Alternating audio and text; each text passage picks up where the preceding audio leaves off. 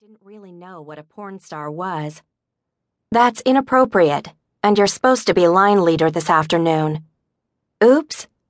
Reminded of the privilege, Russell stiffened his spine and marched in a straight line, dutifully leading 23 third graders to the area under the awning by the parking lot.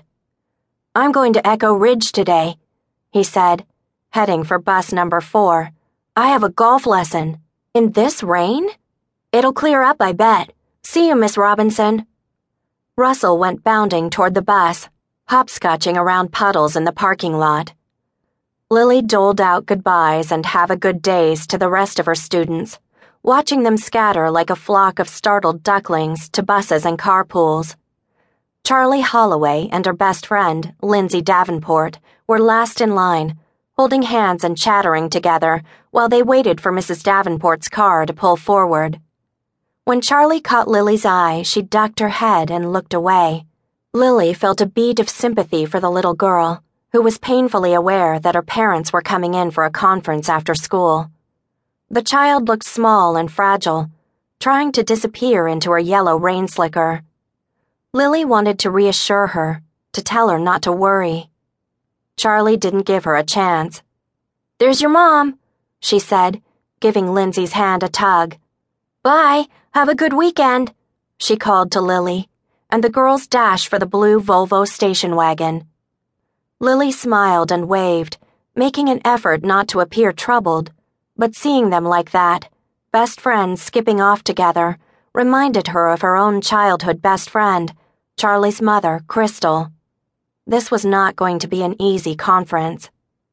Hey, what's the matter? Asked Greg Duncan, the PE teacher. After school, he coached the high school golf team, though he was known to be a full-time flirt. You're not supposed to notice that anything's the matter, Lily told him. He grinned and loped to her side, a big friendly St. Bernard of a guy, all velvet brown eyes, giant paws, a silver whistle on a lanyard around his neck. I know exactly what's wrong, he said. You don't have a date tonight. Here we go again, thought Lily. She liked Greg a lot, she really did, but he exhausted her with his need for attention. He was too much guy, the way a St. Bernard is too much dog. Twice divorced, he had dated most of the women she knew, and had recently set his sights on her. Wrong, she said, grinning back. I've got plans. Liar, you're just trying to spare my feelings. Guilty as charged, Lily thought. Is he hitting on you again? Edna Klein, the school principal, joined them under the awning. In her 60s, with waist-length silver hair and intense blue eyes, Edna resembled a Woodstock grandmother. She wore Birkenstocks with socks and turquoise and silver jewelry, and she lived at a commune called Cloud Mountain. Yet no one failed to take her seriously. Along with her Earth Mother looks, she possessed a PhD from Berkeley, 3 ex-husbands, 4 grown children, and 10 years of sobriety in AA.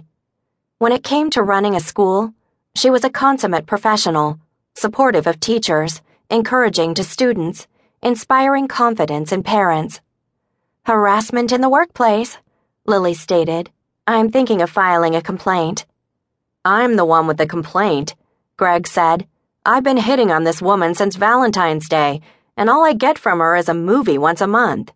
At least I let you pick the movie. Hell on Earth was a real high point for me. You're a heartless wench, Lily Robinson, he said, heading for the gym. Have a nice weekend, ladies. He's barking up the wrong tree, Lily said to Edna. Are you this negative about all men, or just